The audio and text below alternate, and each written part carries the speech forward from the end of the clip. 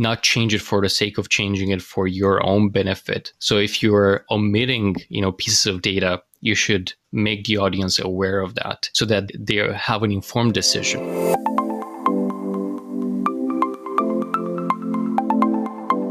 Today we have with us someone who is a passionate advocate for importance of data. He's a frequent conference speaker and a YouTuber. He's known for the Good Morning Show. He's ranked among the top 5 global thought leaders and influencers on big data, digital disruption, and top 15 on innovation. He's also the founder of LightsOnData. Welcome, George, to the Co-Learning Launch podcast. Thank you, Kunal. It's a pleasure to be here. Thanks so much for having me.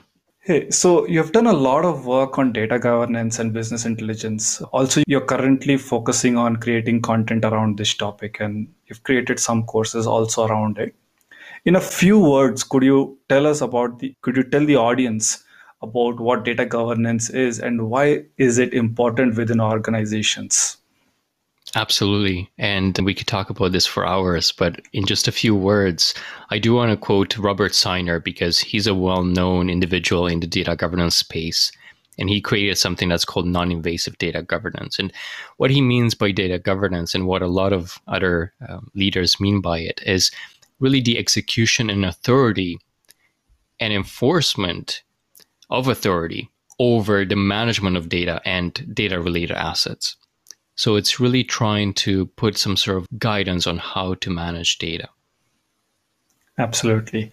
And let's flip the question towards the data scientist community that we have. And often data scientists begin with learning algorithms, Python codes, tools, and all of that thing. Mm-hmm. And there is not even mention about data governance during any of those courses, right?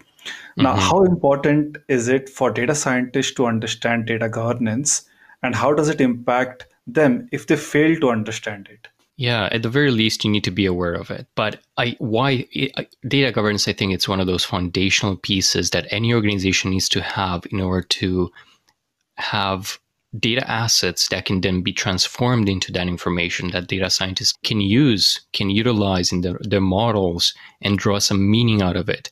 And there's a few reasons why. First of all, we need to understand what data can we use, what data are we allowed to use, how can we use it, what is the context. If we want to find out more information, who do we contact? So data governance helps with all of that. It also ensures its data quality. So the reason why you need to do so much data cleansing on your own, Forbes estimated, I think more than 60% of a data scientist's time is spent on cleansing data. And then, of course, you need to wrangle and do other stuff before you get to work with it. But I would assume that 80 to 90% of the work that you first need to do is dedicated on stuff that's not related to your work. If you think about it, it's frustrating stuff. And all of that, for the most part, needs to be done when there's a lack of data governance, because then you don't have proper data quality management in place. You don't have proper data security and privacy, and you're not getting that context either. So for all those reasons, data governance is important. And if you as a data scientist are at least aware of it, and you're aware that the organization that you're working for does not have it, you would be another advocate for its initiation. Absolutely. And it also does not hurt to know that you have a repository of information there with all the rules at one place so that it's easier for you to mine and get the relevant pieces of data for the task that you have at hand. Absolutely. Okay. Data governance puts together that framework that then establishes that data dictionary and what are those best practices on entering information and consuming it, as well as the business glossary, and of course the data catalog, which is an all-time favorite for data scientists, I would think. Yes. And I had this question where data governance is obviously a team that does it, or what sort of people generally maintain data governance, and how does the team look like for data governance? Yeah. So, I'm answering a lot of these questions with it depends. And it does depend of the size of the organization, of the industry that you're in. And it can range from one individual to a whole team like you're asking about. Mm-hmm. Most of the time, data governance teams, or even the individuals themselves, come from the business line. So they're not necessarily from IT, as a lot of people might think, just because it has data in there. So it comes from the business because it's the business that needs to have ownership over that data.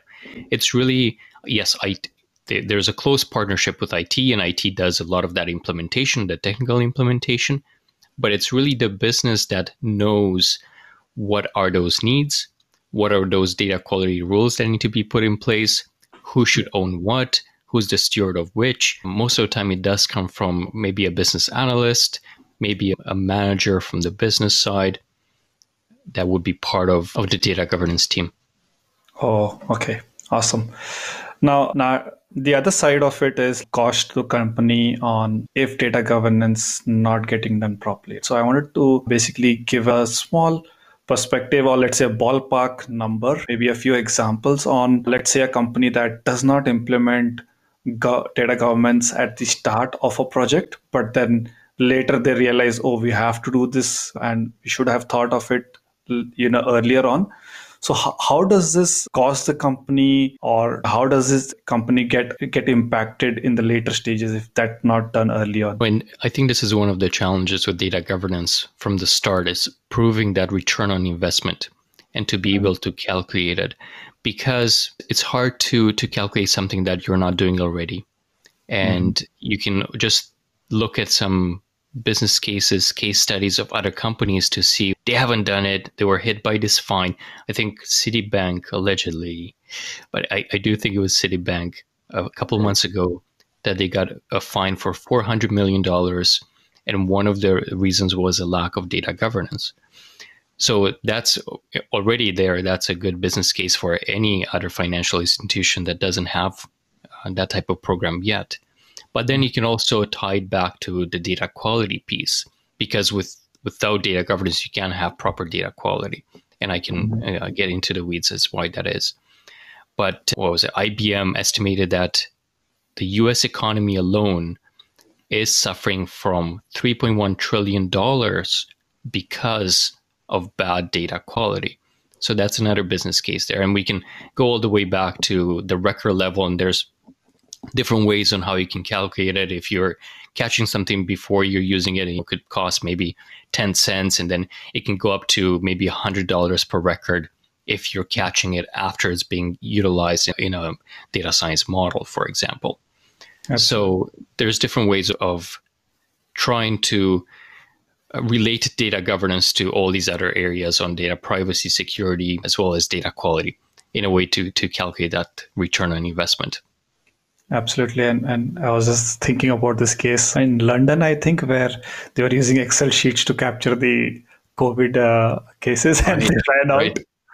Right. And that's a big, huge cost if data is not getting captured. Absolutely. Okay.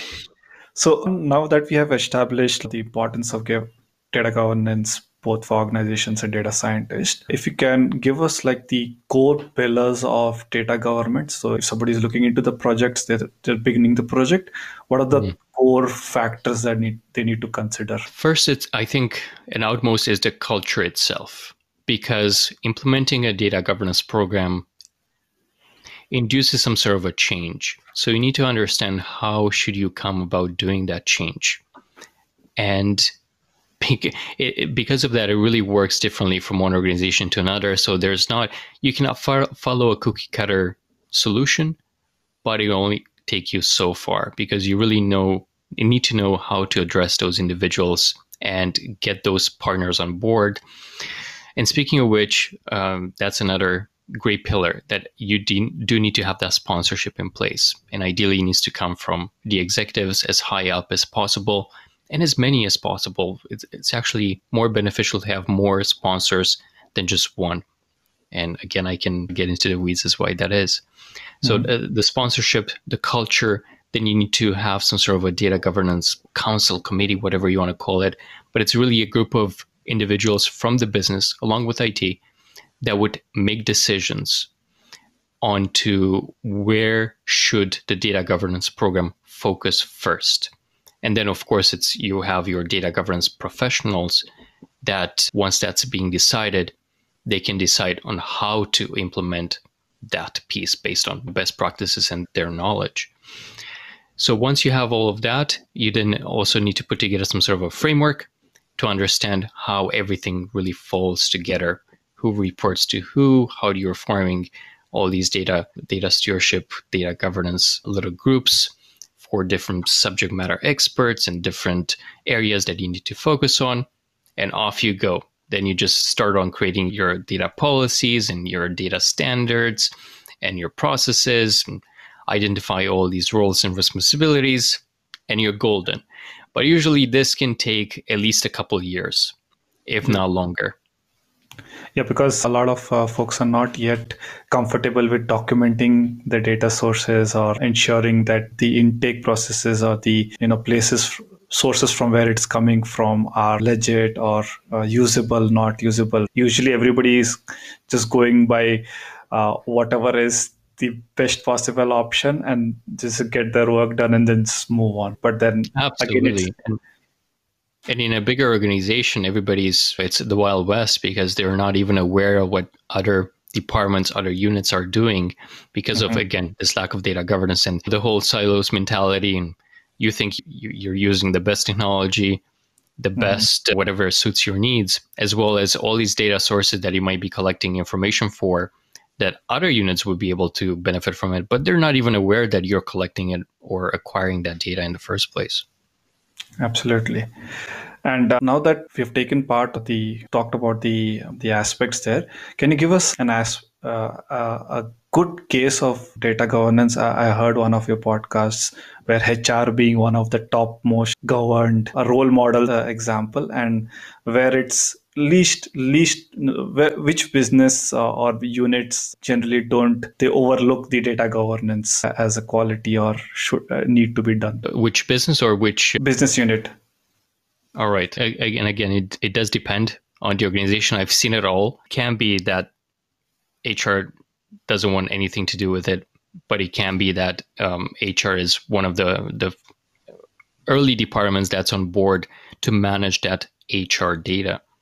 I think for the most part, what I've noticed is it is actually IT. A lot of organizations then jump in to take ownership of that.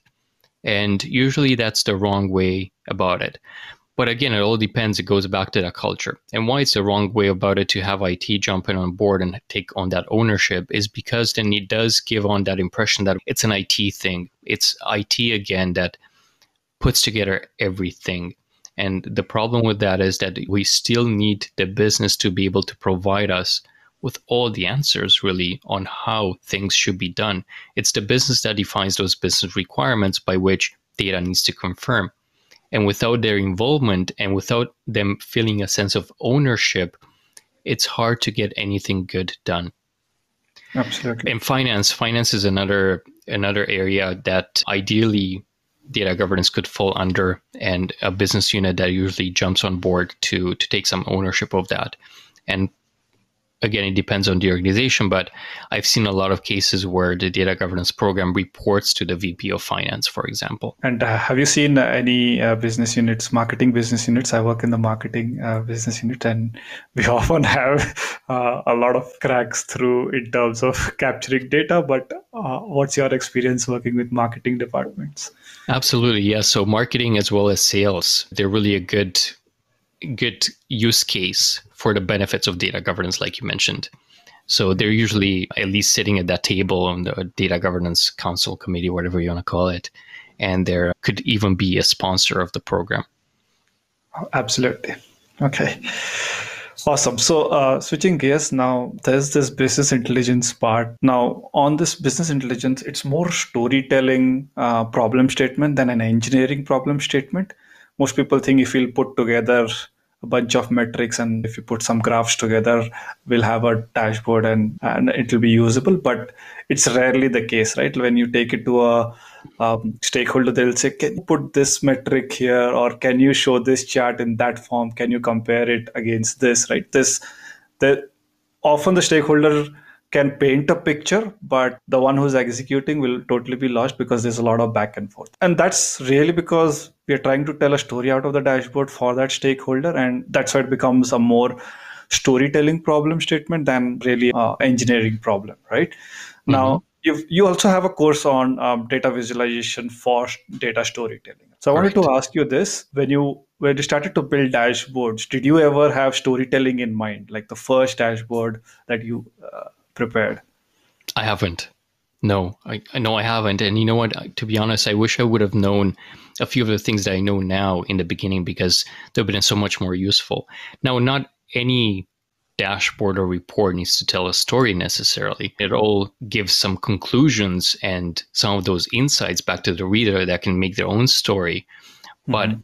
not everything needs to follow a story necessarily. So usually a story kind of follows a structure, and like how we are seeing it in a movie, that we have that introduction of here's what's going on here, and then you have some sort of a exposition and climax that it gets to, and then whatever the conclusion is.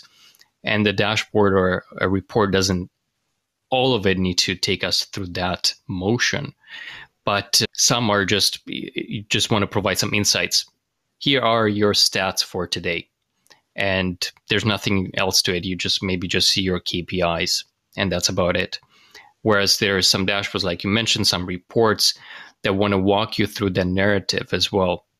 Tell you, here's the context, here's the premise, and here's where we're hitting this mark and why we're hitting this target at this date, whatever the reason might be.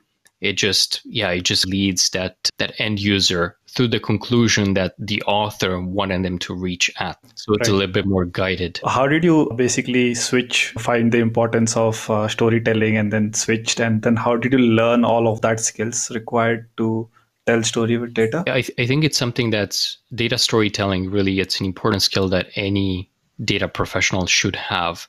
And the reason why is because at one point or another, you need to present your findings, and you need to put together, if you will, some sort of a business case of why, maybe as a data scientist, why your data model works, why as a business intelligence professional developer, why you've put together this report and why does it show, why should you continue investing into it.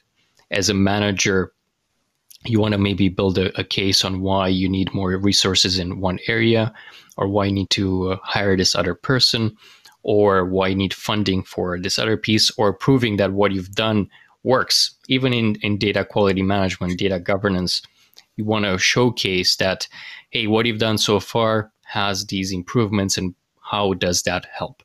So you need to put together that business case really in all of these areas. And for that, it always helps out if you can back up your claims by data.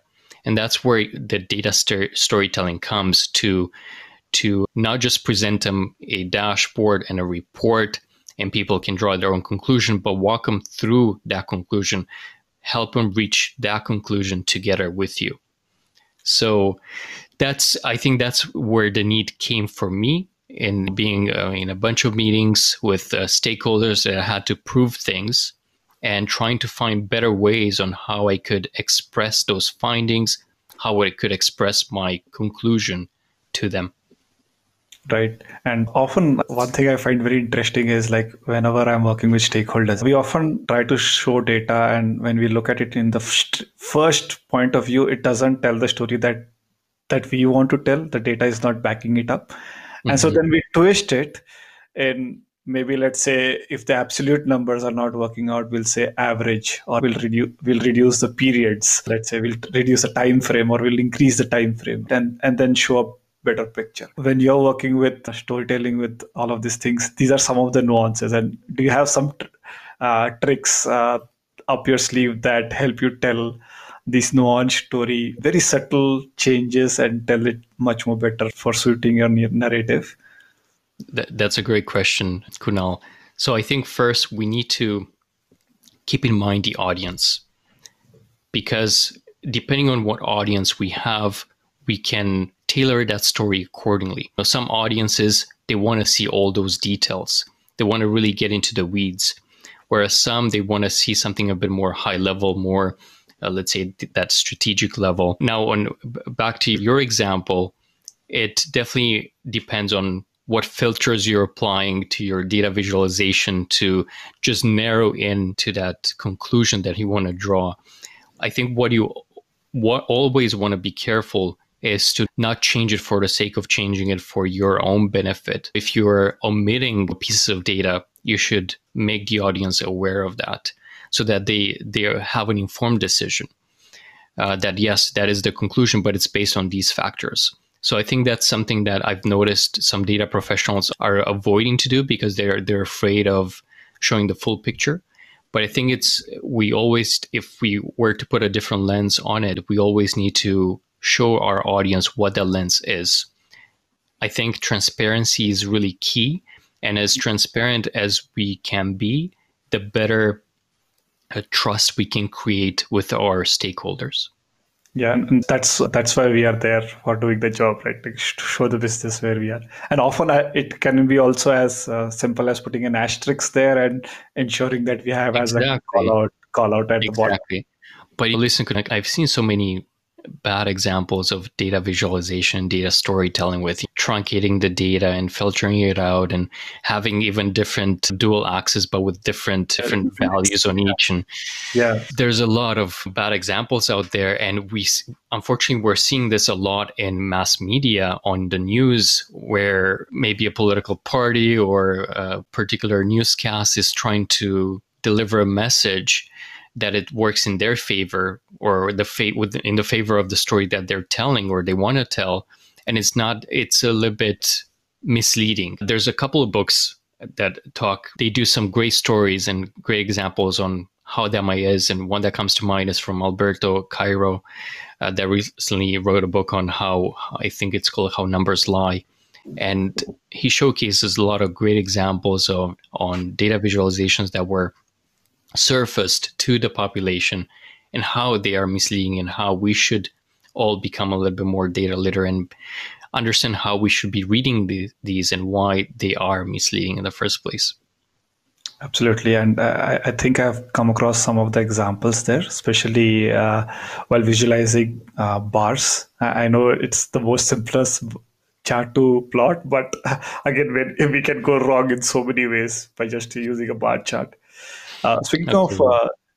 Speaking of these charts and all of that thing, right? I've seen that a lot of people use multiple varieties of charts, but often bar charts, line charts are the ones that work best across different stakeholders. So in your experience, like what sort of a mix of charts do you typically use for any visualization? Like you said, Kunal, I think those are the start. And I've also noticed that sometimes data professionals are avoiding those because they are common. Yep. But I think that's one of the reasons why we need to use them, because they are so common. And the reason why is because the audience is already used to them. They understand them right away. So we don't want to have our audience spend a lot of brain power to understand what is that type of graph and how should I be able to interpret it. We want the audience to be able to embrace it as soon as possible and draw their own conclusion. Now, that being said, the bar charts and line charts aren't good for everything. So at one point you want to move on to whisker box plot or something else. But they are really, I think, something that needs to be part of your core repertoire on data visualizations for that reason, because they are so common. Yes, absolutely. And funnily, one of my experiences was that when I was starting off showing presentation to stakeholders there, so I used to put like spider chart or Amico chart and put. And by the way, the spider chart is a favorite in data governance. Oh, it's a favorite there. I mean, contextually probably there, but I typically deal with customer data. So if I put that chart there, my stakeholders are like, okay, they don't understand it. But the moment I convert it into a bar chart or a line chart, everybody gets it. Exactly. It's that simple. Okay. And you know what else? A lot of people have a hate for pie charts. You haven't even mentioned the pie chart. I wonder if it's for that reason. And rightfully so. The pie charts are misused in a lot of times. And you can definitely represent that data a lot better through a bar chart, for example. But at one point, you again need to go back to the audience. And if that's what they're used to, if they're used to digesting that information through a pie chart, that's what they prefer from the start. Maybe that's what you need to start, and then slowly try and convert them into something that's better. But I think you do need to go through that journey and not implement that change right away, because a lot of people just become adverse and they're like, no, I don't like this. Where's my pie chart? So you need to take them through that whole change management piece and getting them used to something better. In your example, do you have any examples where you use pie chart to show and how it can be more relevantly and contextually put nicely? You know what? It could work very well for an interactive dashboard. If you have 2 dimensions and you want to plug those 2 dimensions in the pie chart, which is just a dual kind of an on-off thing, and then use that as a interactive filter. So instead of using a drop-down filter, for example, you can use a pie chart to filter everything else if the data visualization tool allows you to. Yep, absolutely. That's a neat trick. And are you a fan of replacing the bar charts with some other graphics to make contextual sense? Is that something you do, or should we avoid something like that? No, obviously, here's another trick, Kunal.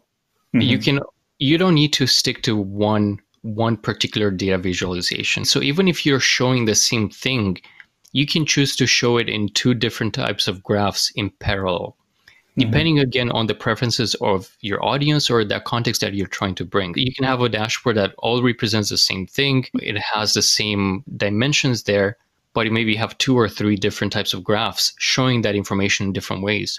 I've seen this one organization that was doing this particular piece very well, is they were also offering another option for just a tabular view, which for a lot of reasons, it's a no-no, because it's so hard to draw conclusions out of that tabular view. Absolutely. Unless maybe you're able to highlight some of those numbers in some way. But otherwise, just by looking at the tabular numbers in comparison to how you're looking at a data visualization, you're obviously drawing conclusions quicker when you're looking at a data visualization versus the tabular view. But they were offering that option because a lot of their audience were asking for those details. They felt they could able to trust the information that was shown to them if they could also look at the numbers row by column if they choose to. Correct. So I think that's a brilliant idea, that here's an option for the audience that wants to go granular, or even maybe export that information and do something else with it, maybe verify it themselves to begin with until they can trust everything else. Yeah, and some of these verifications, I followed one of my stakeholders, and it's some of the verifications as simple as they just filter the criteria and ensure that they submit what they see on that sum. It's visible on the chart, right? Just for their sanity. Nice. Okay, so one more aspect of visualization, and that is basically getting the color combination right or matching the theme of the company. And I know you do a little bit of filmmaking and Photoshop yourself. So you already have some idea of how colors are used on a dashboard or let's say for editing and all of that thing. But let's say someone who's starting off new and they want to basically have a themed way of doing things. How would they be able to do the same? With colors? Yeah, with colors. Let's say there's a company, their main logo is, let's say, blue in color, and they have other secondary colors and color this thing. And then how do you use those color palette that are there on your dashboard so that it matches, but again, it's not looking too monotonous or something like that? Absolutely. And so there's some great resources where you can get ideas, but also make sure that you're catering to people that suffer from some sort of a color blindness. And that's something that I think we also forget to take into account, but I feel it's something that's much needed. It's estimated that out of 10 people, that at least 1 to 2 people would suffer from some sort of form of color blindness. And it could be minor, but it could be the fact that they only see grays. So we do need to keep that in mind for our audience as well. And there's a lot of great resources. The first that comes in mind is Color Bureau, which offers different palettes for that purpose. And actually, it goes even a step further, and you can choose colors that even look good, that are, if they are printed on black and white or if they're scanned. So going back to the paper medium, but iDiRail you're asking about how do we tie in those colors to the brand and how to make it look like not monotonous. The challenge with the brand colors, and that's usually my first go to match your visualizations with the branding. It's obvious. What's tough sometimes if it's, the branding is pink, for example, because if it's a color that's on the same hue as it has a very bright hue, it doesn't work very well on a white background. So we need to have some variants. Usually logos also have some variants as well, depending on if it's displayed on a darker background versus a lighter background. So we can definitely make use of that.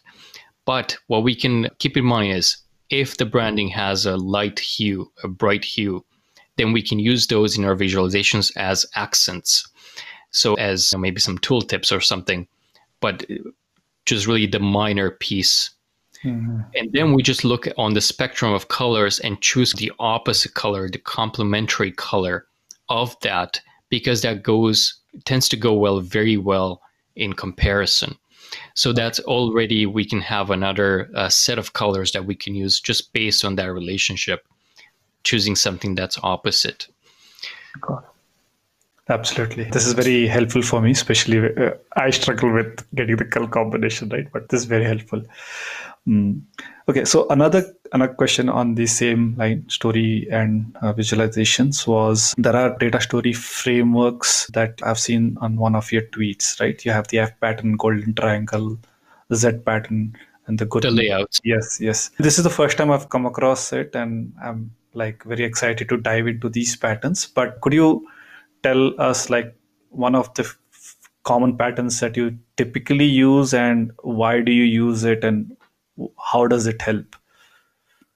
Yeah. And I think the Z pattern is maybe the most obvious piece. So if we're thinking of a square or a piece of paper, take any dashboard or any report, it has that size, the rectangle size for the most part. And what the Z pattern is saying is that on the top left, if you come from left to right speaking language, reading language, then this is the pattern that you need to follow, because on the top left, that's where the first attention of your audience is getting drawn to. So that's where you should probably put a lot of great information from the start. So as we've also noticed in some dashboards, that's the high level stuff, that here's the big picture. And then as you follow the Z pattern across, you might find out more details. Maybe even the filters would sit on the right because of that reason, as that's not the first part that you want your audience to see necessarily, but it might be the second part that you want to entice your audience to interact with that dashboard. So maybe that's why you would choose to put the filters on the top, for example, of your dashboard. And then as you're going down into to the right again to complete the Z pattern, that's when you start going more into the details, into the weeds. So I think that's really one of the reasons why people follow this pattern when they're developing these dashboards, because that's how your natural eyesight goes. Even when you're reading a book, that's what you're following. And there have been a lot of eye tracking tests done to understand how these patterns work and where your eyesight lays the most. And it's all fascinating, but yes, we can use this information to our advantage.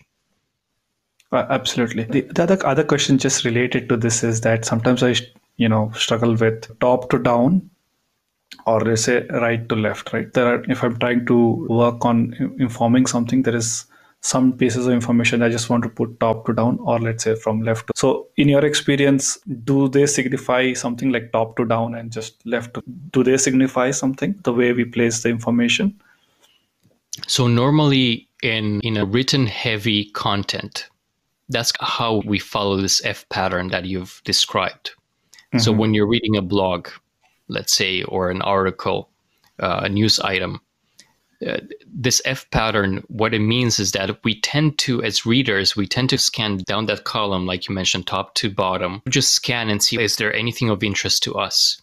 And if we do find something interesting, then that's when we read across, hence forming the Fs. So I think we can make use of that, because then on that column, we want to summarize that information, because we know already your audience is scanning it already. So they're not digesting it in detail.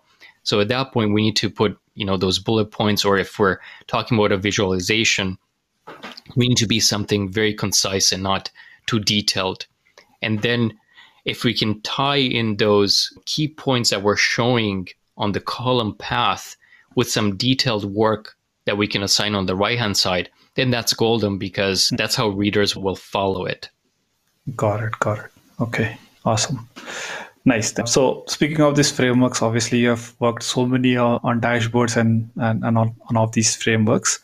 But did you try to develop any of your own framework that you currently use? Like your something that you can call that this is my framework for storytelling? I haven't. No. Maybe I need to do one with the shape of a light bulb, like from LightsOnData, which is Right. my brand. But no, I haven't. Who knows? If I'm lucky enough to discover something, that would be awesome. But I also don't want to do something just to reinvent the wheel. There's so much great work that was done there by teams of people and researchers discovering this stuff that, yeah.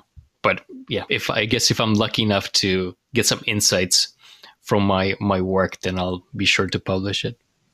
Absolutely. Speaking of some with any endeavors that we do in data visualization or storytelling, or let's say data government, there are some tools that you use. So just wanted to get some idea of some of the tools that you have worked and then are currently focused on working on or experimenting with, let's say. Yeah, I would say starting with data governance, I think, again, one of the mistakes that people make is to focus on the tool first. And they purchase this tool, and often enough, it costs a lot of money. I'm talking about at least $50,000 a year worth of licenses, at least. And that's for a smaller company. And they invest in these tools, and then they don't know what to do with them because they don't have anything else that's done. They don't know how to configure them because they don't have that framework in place. They don't have those roles, responsibilities. They don't have those standards defined that need to be done to configure the tool and to know how to best use it. Because a lot of great tools, they are configurable to work with your own environment, with your own rules, with your own processes. And if you don't have them in place, and I've seen this enough of times to consider a concern, is they just sit on the shelf. They're not doing anything. They're just eating your license money away, but they're not using it. And I also feel that this is an excuse a lot of the times from organizations not investing in data governance, thinking we don't have the money to buy these tools, so let's hold off to it. You can just start with an Excel spreadsheet, to be honest. And maybe that's what that story from UK, maybe that was their rationale in the beginning too. Like, oh, we don't have anything, we'll start in Excel. But yes, at one point you do need to switch to a dedicated tool for sure. Mm-hmm. But what I'm trying to say is that it should not be an impediment for you to start a data governance program. So back to your tool questions. Am I allowed to drop names then? Yeah, sure. Okay. Yeah, so I really think that Colibra, for example, is one of those top data governance tools that you can have. From what I've seen and experimented with others, this is really one of the tools that I would definitely recommend for data governance. And they come with all these different modules that you can plug into your with data catalog and data dictionary and other useful tools for data lineage and data modeling. So even ties into different data profiling tools. So it's pretty awesome. Yeah, I'm getting my hands dirty on Colibra, and I find it very useful because if I have to look at one table, there's a bunch of tables, and I go to Colibra, I know how it's categorized or what's the documentation, what's the rationale of creating a certain column. And then instead of asking somebody, it's there actually. Yeah. That is, unless it's fully documented. Okay. Yeah, okay. And on the data visualization side, there's a lot of options there. And I recommend doing your own research as well, because what works for me might not work for you. But so as my full-time job is at the University of British Columbia, and I work with an amazing team of people and way smarter than I am. And they're really great on the data visualization piece. And we're using Tableau for that, which we love. Power BI, I think, is another great one. Click is another option, of course. So I think these are the leads in the data visualization space. But for the needs that we have, on the other end, you can go more into JavaScript framework, or you can even do stuff in R. And so there's so many options that you can have. There's actually a lot of articles out there with people that have tried different data visualization tools, and they just journey their own experience with them on how and what it takes to create the same visualization across. I think the latest one that I've read was like, I think 24 different types of tools that they were using, and they were drawing their own conclusions based on their usage and need. So definitely do your own research as well. Yeah, interestingly, I just a few weeks back, I created this video where I built an entire dashboard on Excel with data menging including. And then I also did the same thing on Tableau. And what was your conclusion? Or maybe don't spoil it for me. I want to watch that video. I'll definitely send you that link. Great. If you can post it here too, when we go on to chat, that'll be awesome. Yes. With this, we'll move into a section called as the rapid fire round. I'll ask you small questions where you can just answer as quickly as possible. Power BI or Tableau or any other software? Tableau. What percentage of insights could a company bring out if they did not have data governance in place? Less than 10%. Best customer compliment you have ever received? Oh, I think the video quality of my videos. That was dear to my heart just because I'm spending a lot of hours editing. That spoke to me. I know, I mean, if filmmaking is your passion, right? Like you spend a lot of time editing, but sometimes making this content and they don't do editing naturally, it can get them frustrated. Most preferred online learning platform? Like the one that I'm using, which is Thrive Themes Apprentice. So it's the platform that I use to deliver my course content on. Nice. Awesome. Do you hire through LinkedIn? I have only once, but it didn't work too well. Okay. Most common mistake while creating dashboards? It's overloading it with content, not having enough white space on it. If I had to give up one activity, which one would it be? Surfing or hiking? Oh, this is so tough. Okay, maybe surfing, just because you can do it all year round, and hiking technically you can. This is so hard. I love both. Absolutely. Cool. So this marks the end of the rapid fire round. Hope it was engaging enough. But okay. Now we have a couple of other questions before we close it. And this is something as a content creator I'm speaking right now. So since you are also a content creator, you make courses, video, film, and editing, all of that, editing and all of that. What's your motivation to create courses?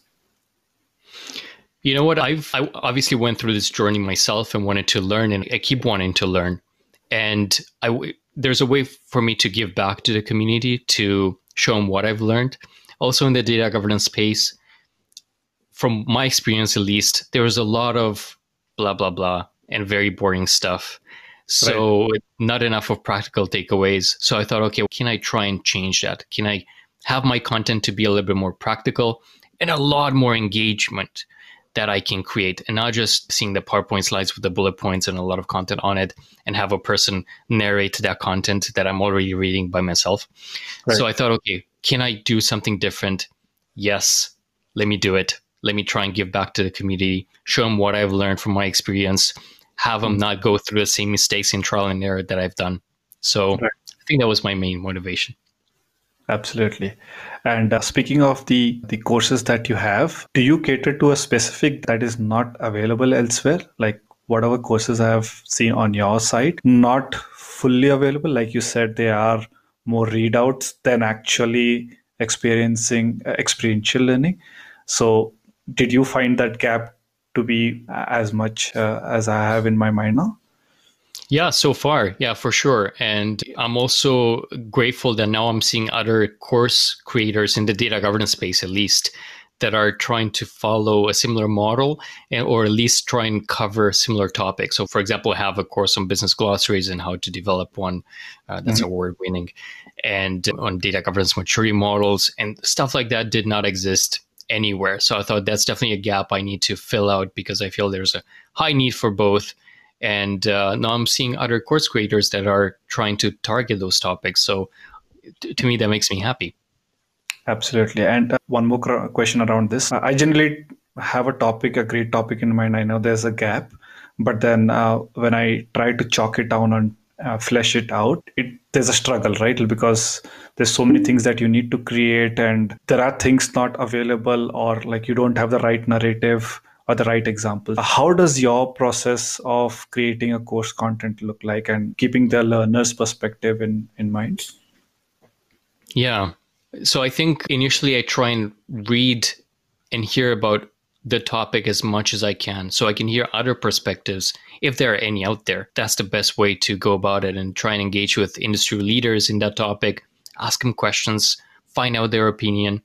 Of course, a lot of it is also drawn from my experience, which I think it's probably the first resource that I go myself into when I draw these examples or takeaways.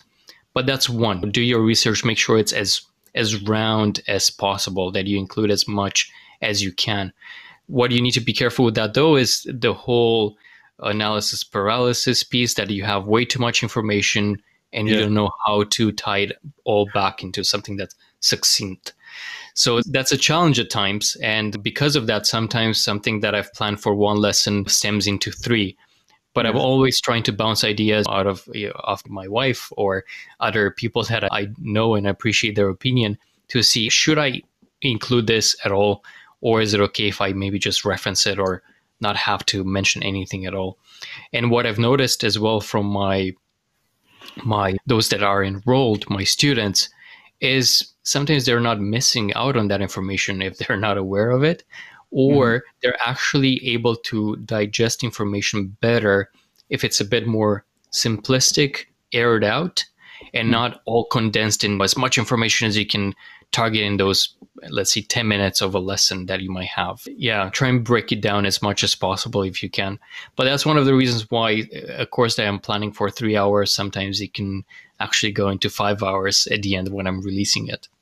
Yeah. I just typically fall into the trap of putting so much into 10 minutes. And then when I look at it, okay, I feel it, the audience is not going to get it. Yeah. Okay, so we'll basically end this podcast with this one question, and this is basically to give the new aspirants some way of how they can approach and learn a certain way. So if you had to build a career in business intelligence and also learn to tell story with data along with visualization in 3 months, how would they go about it? What should their learning plan look like? Obviously, look at courses out there. I think it's easier if you don't take that journey yourself, and you can also interact with other students and at least a teacher, of course. But that being said, there's so much free content out there as well that you can pick up yourself. But I think you always need to go back to applying what you're learning. If you're not applying, at least for me, what you're learning as soon as possible, then I feel that it's going to pass over your head. You're going to lose whatever you've acquired. So as much as possible, try and build your profile, your portfolio at the same time that you're learning. So you can find some, open data sets that you can download and use that to your advantage to create your data visualizations and use that as part of your portfolio. Thank you, George, for giving us so much insights on data governance, the importance, and also the visualizations, data and storytelling, and all of that thing. And hopefully, we'll see some of your frameworks come out. And I'm vouching for some of your courses also, some of your courses. Thank you, Kunal. Thank you, George. All right. Thank you for having me.